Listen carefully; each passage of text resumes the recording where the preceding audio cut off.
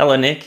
Hey Tom, how we doing? And everybody, welcome back to another episode of Divine. Today we are talking about website interactivity.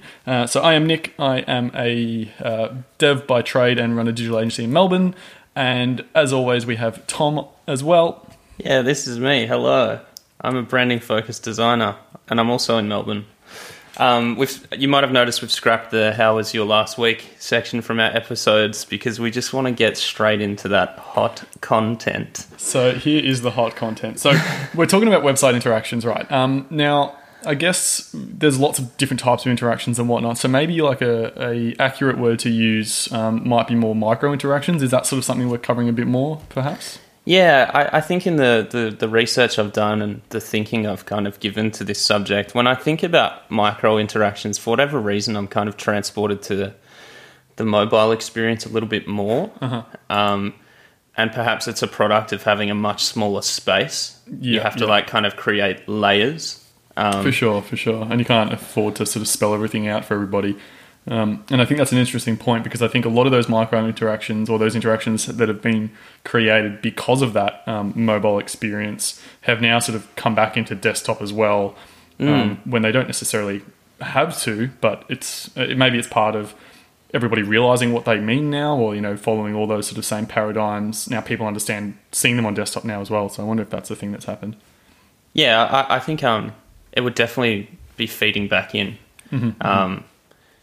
So, yeah, I guess what I'm interested in talking about, at least first, to start on a positive note, are examples or instances where micro interactions are done well. And then maybe we can roll up our sleeves and talk about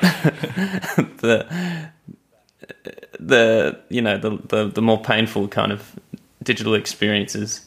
Yeah. So, I mean, some of the most basic ones that you'll see are field validation. I mean, they're a sort of a requirement almost to let users know what state the interface is in. And they're quite simple. They don't take up much room. They're quite effective, I think. And, I guess that's why they're so pervasive everywhere, right? Like just a little red box around your input field. Here you go. There's an error.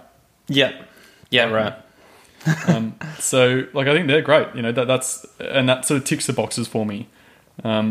And some other interesting ones I think are like the iOS button slideys, how the skeuomorphic little buttons and the way they sort of animate sideways as you slide them over, and you've got the little green background behind the side of it. Yeah. And some people might hate that because it is skeuomorphic, but I think that does... What does skeuomorphic mean? So skeuomorphic is sort of like retaining the design or the look of something based on what the real world example of that is. So that's skeuomorphic because there are buttons in the real world that you sort of slide over physically and they reveal a color behind them, right? And so that's skeuomorphic. Or maybe more specifically when Apple built their Notes application, I think it was, and they made the background look like a manila folder.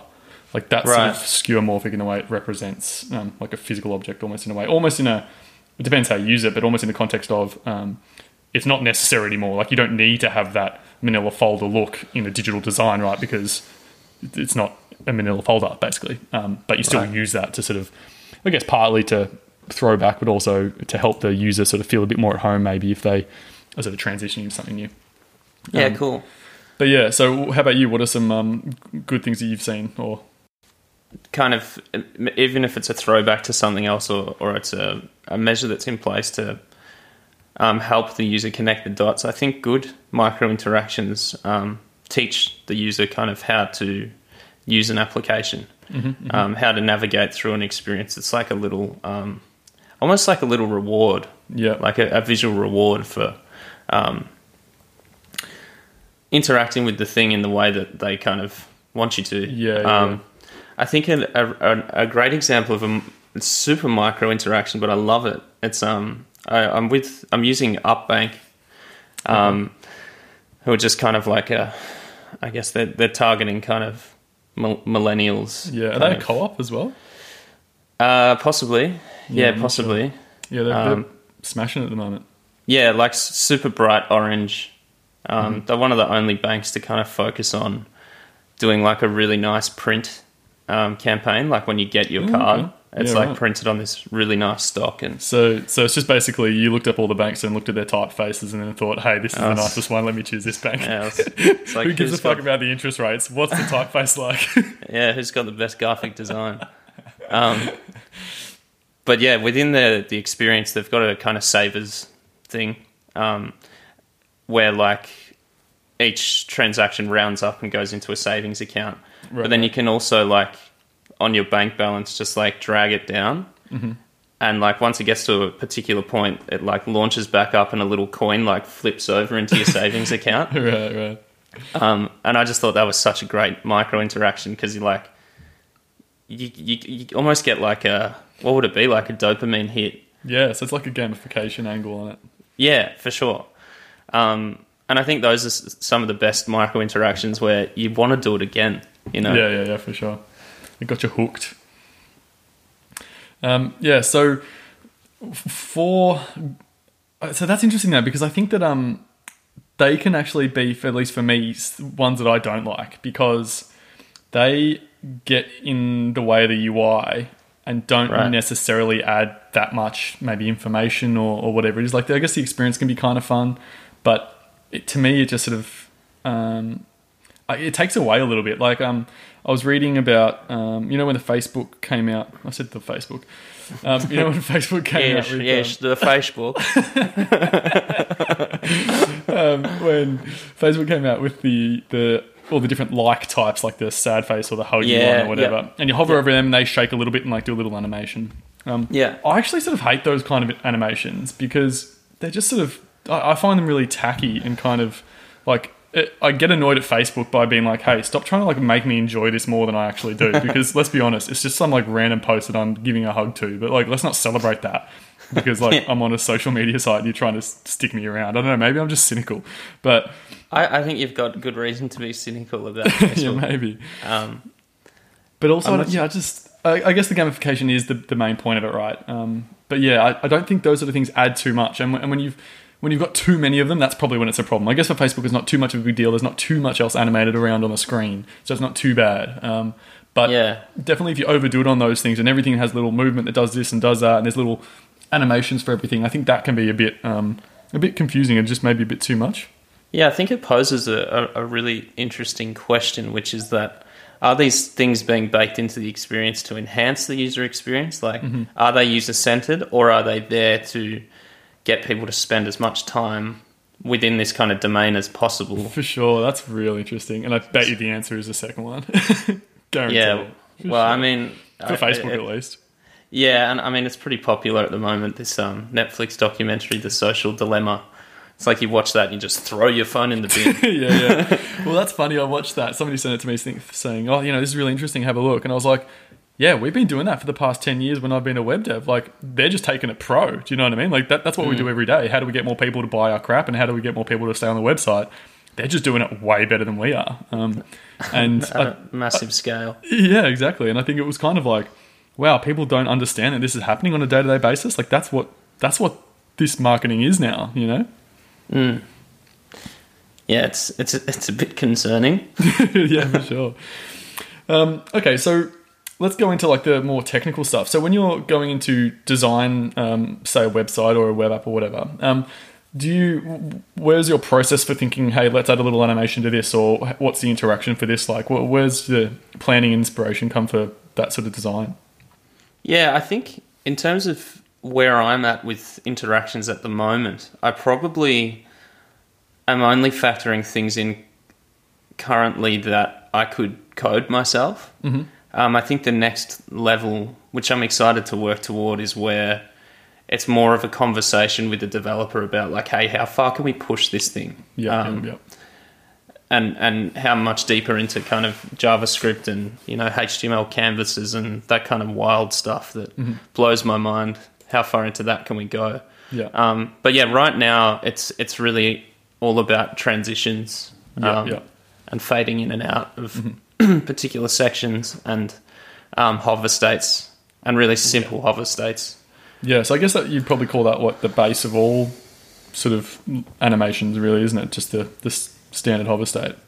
I think so. Like the stuff that can be a couple of lines in CSS, and then your gravy. So when designing that stuff, because I haven't done any of that kind of stuff in Figma before, can you actually build animation hover states or any other types of animation in Figma? Or Yeah, and it's amazing, and I think it extends from our conversation about, ditching wireframes because of how advanced kind of these applications are now. It's really quite straightforward to create these hover states. Like you just have like a particular like base frame of the website, then you just copy it over, and the only thing you change on that other copied frame is like the button. And then there's a prototype menu within Figma. You have full flexibility to choose the kind of timing of how that that transition will fade in, like for how many seconds. So it's a great way of testing these things before even getting to that point. But I'm curious to hear, do you usually like remix these details toward the end, or have you had conversations with designers where you're talking about like the seconds or like... Definitely, like you're saying, at our stage now, we're not doing any crazy animations that I couldn't do with CSS and basic JavaScript. We don't really get too much into Canvas for animation's sake, I guess. And so most of the things we're doing are quote-unquote tried and tested sort of typical paradigms that have been done before and that we do every day almost, They're just... and so... To be honest, not much detail has come from designers about those kind of things when we develop it. We sort of, I guess, know the best practices or the most common usages and how they need to be and what the context is around them and blah, blah, blah, and just sort of bake it in as we go. There are times when, when we send it out for a review and then they're like, okay, cool, like we kind of like this, but our designers think it's too distracting or we think it's just not relevant or whatever it is, and then we refine it from there. But definitely... to be honest, we don't get too many details. Certainly, the important things for us are like what the end states are. So definitely when we get like a style guide or a design or something, we want to see, what are the buttons, what are the links, what are the hover states for those? Not necessarily the actual animation of them, but just, hey, what's like the end color? And we'll sort of, just CSS transition it, boy, through. And I think, a lot of the times when we have fun doing animations, it's more... Actually, the client hasn't asked for it or the designers haven't really mentioned it. Maybe we've thrown it around with some ideas, during scoping or something like that, but it was never really defined. And it's us playing around with SVG animations or some other cool, funky stuff that we like just to throw in there for a bit of fun and then see if the client likes it at the end. And I just love SVG animations. They're my boy. Yeah, well, I'm glad you brought that up because I remember when we were sharing Workspace, you kind of putting in this Easter egg where, the eyes within a particular owl would follow your cursor around the page. And is that doing that? Am I right in saying it's like using Pythagoras' theorem? Yeah, you definitely can. There's lots of libraries and stuff to do it, but I'll never... Yeah, I know. There's a use. Yeah, honest to God. I remember I was actually looking through my Instagram story the other day, and I remember a post from like 5 years ago, and it's a photo of me with a piece of paper and like triangles and Pythagoras and angles or whatever, and the comment was like... Who would have thought that, like, year 10 methods was actually relevant to anything? I'm actually using it right now for, like, some animation stuff. Yeah, so that was pretty funny. But that's if you want to do it sort of by yourself and, with a bit of JavaScript and whatever. But, there's lots of libraries to easily do that kind of stuff, whether it's worth rewriting the wheel or not. I guess it sort of depends. But yeah, cool. Well, I'm glad that you touched on libraries because I've had an unsuccessful attempt at integrating a library to the point where I was just like, you know what, this is out of scope anyway, so let's just keep it as... It's in the FDAT column. Yeah, exactly. So could you talk about the process of bringing a library into a kind of... into a project? Yeah. So I guess... So for me, I always err on the side of like not using libraries where possible. Right. I think the reason for that is... I've had too many times where I've brought a library in and then 85% of the way through it, it's like, okay, this library doesn't have the ability to do that. Okay, let's try and extend it a little bit and customize it. And then you end up down this rabbit hole of like trying to figure out how to use this library, So, yeah, I think, I don't know. Maybe I'm just a bit stupid in that. But I tend to do that, but then sometimes it's like, okay, there's so much work here to do. What are some great libraries that'll help me with it? And especially for animation, something I'm not very good at from a JavaScript perspective.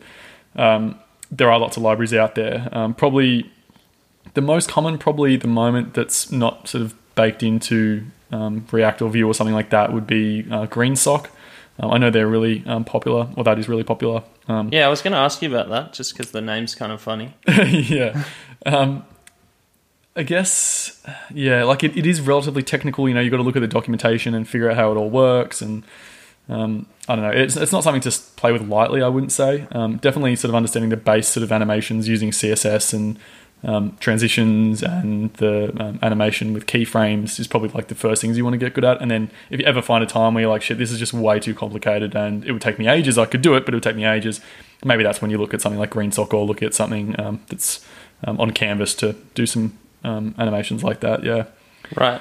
And keyframes, can you explain a bit more about what that is? Because that strikes me as like perhaps the next stepping stone or the next totally level up from basic transitions. Yeah, for sure. It is the next step.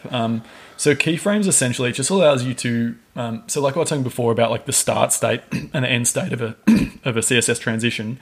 So you've only got an end you've only got a start and an end with a CSS transition animation. Whereas keyframes, you're able to put in as many different stops as you want throughout the transition. So at the start, you can say, okay, at 0% or at the start, I want to have, this value, this field, this value. And then at 30% of the way through, I want this field, this value.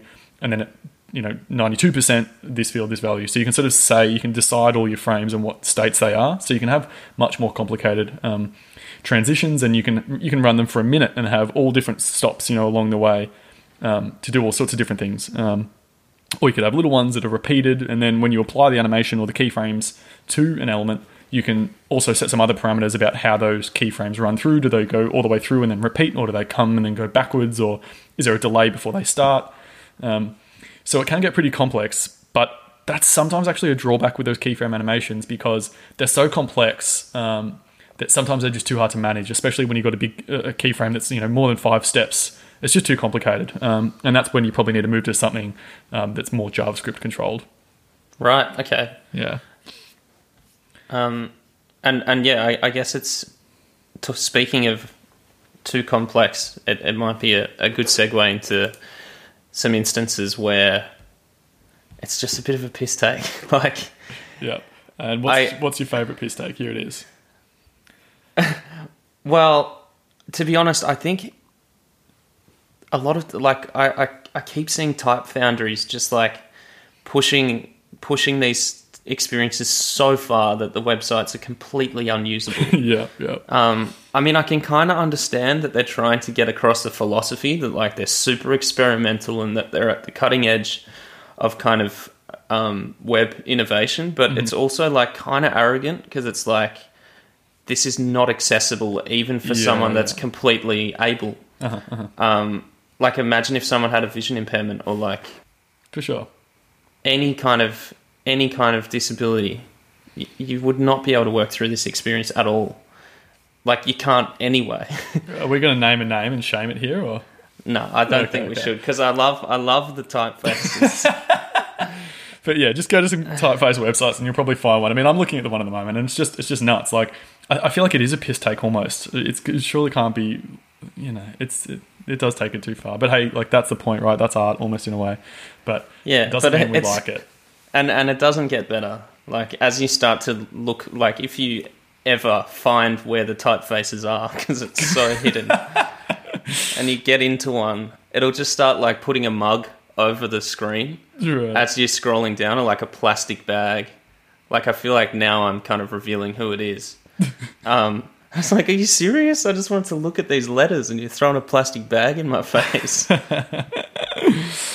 Yeah, so and basically like a lot of that, there's a lot of parallax in here too. There's a lot of and like let's not go over parallax, but it sucks. And there's like I love that I encountered all these articles before this episode that are like, why Parallax needs to die. It's like, wow, what did it do to you? Well, it's like it was one of those things 5-10 years ago where the clients were like, just make it pop, just make it pop, and Parallax was the answer to that.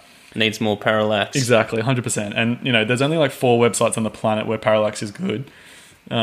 And one of them I want to shout out. I think I've shouted out before on this podcast, but it's Firewatch the game, and it actually uses Parallax for the reason that Parallax is the thing. Like, it actually parallaxes things in the distance, and it makes it feel like a 3D environment. It's absolutely awesome.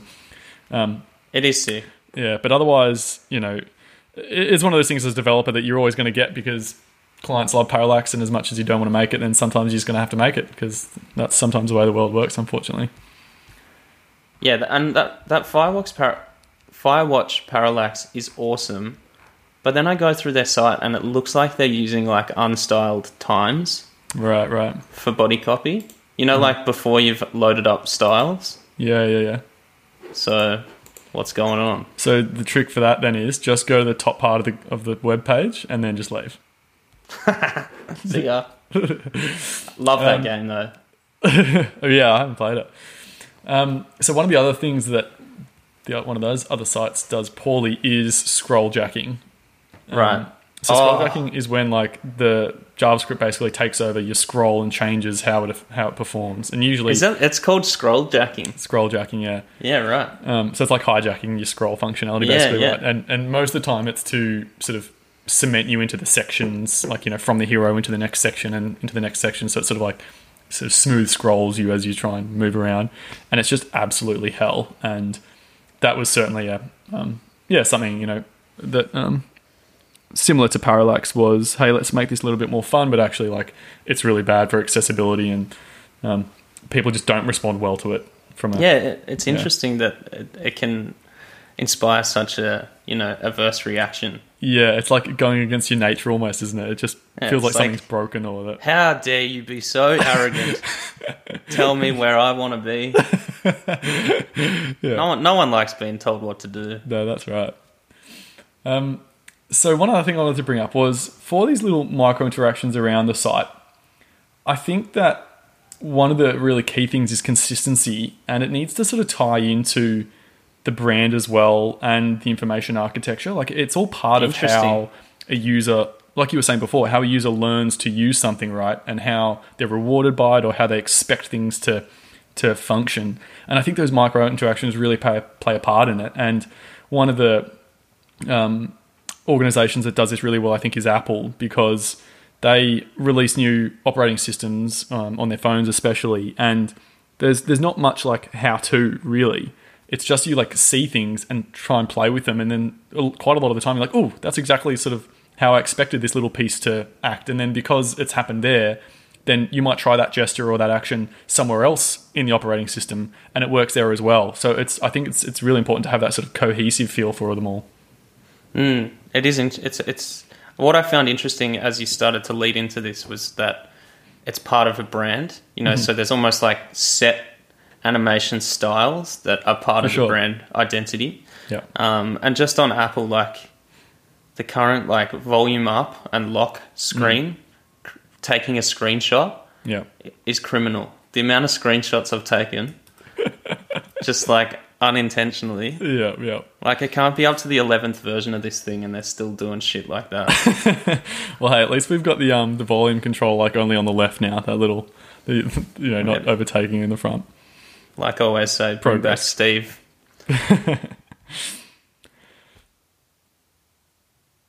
Cool, man. I reckon that might be a nice point to leave it at. That's a wrap. Thanks, everyone, for tuning in. And reach out to us if there's anything that you want us to talk about, or anything in the episode that you're enjoying or that you'd like to see changed up, because ultimately we're doing this for you. Yep, and you can also see an archive of the episodes and some content about them and any resources we have on divine.tech, DVIGN.tech. So thanks for listening, and we'll catch you next time. Thank you.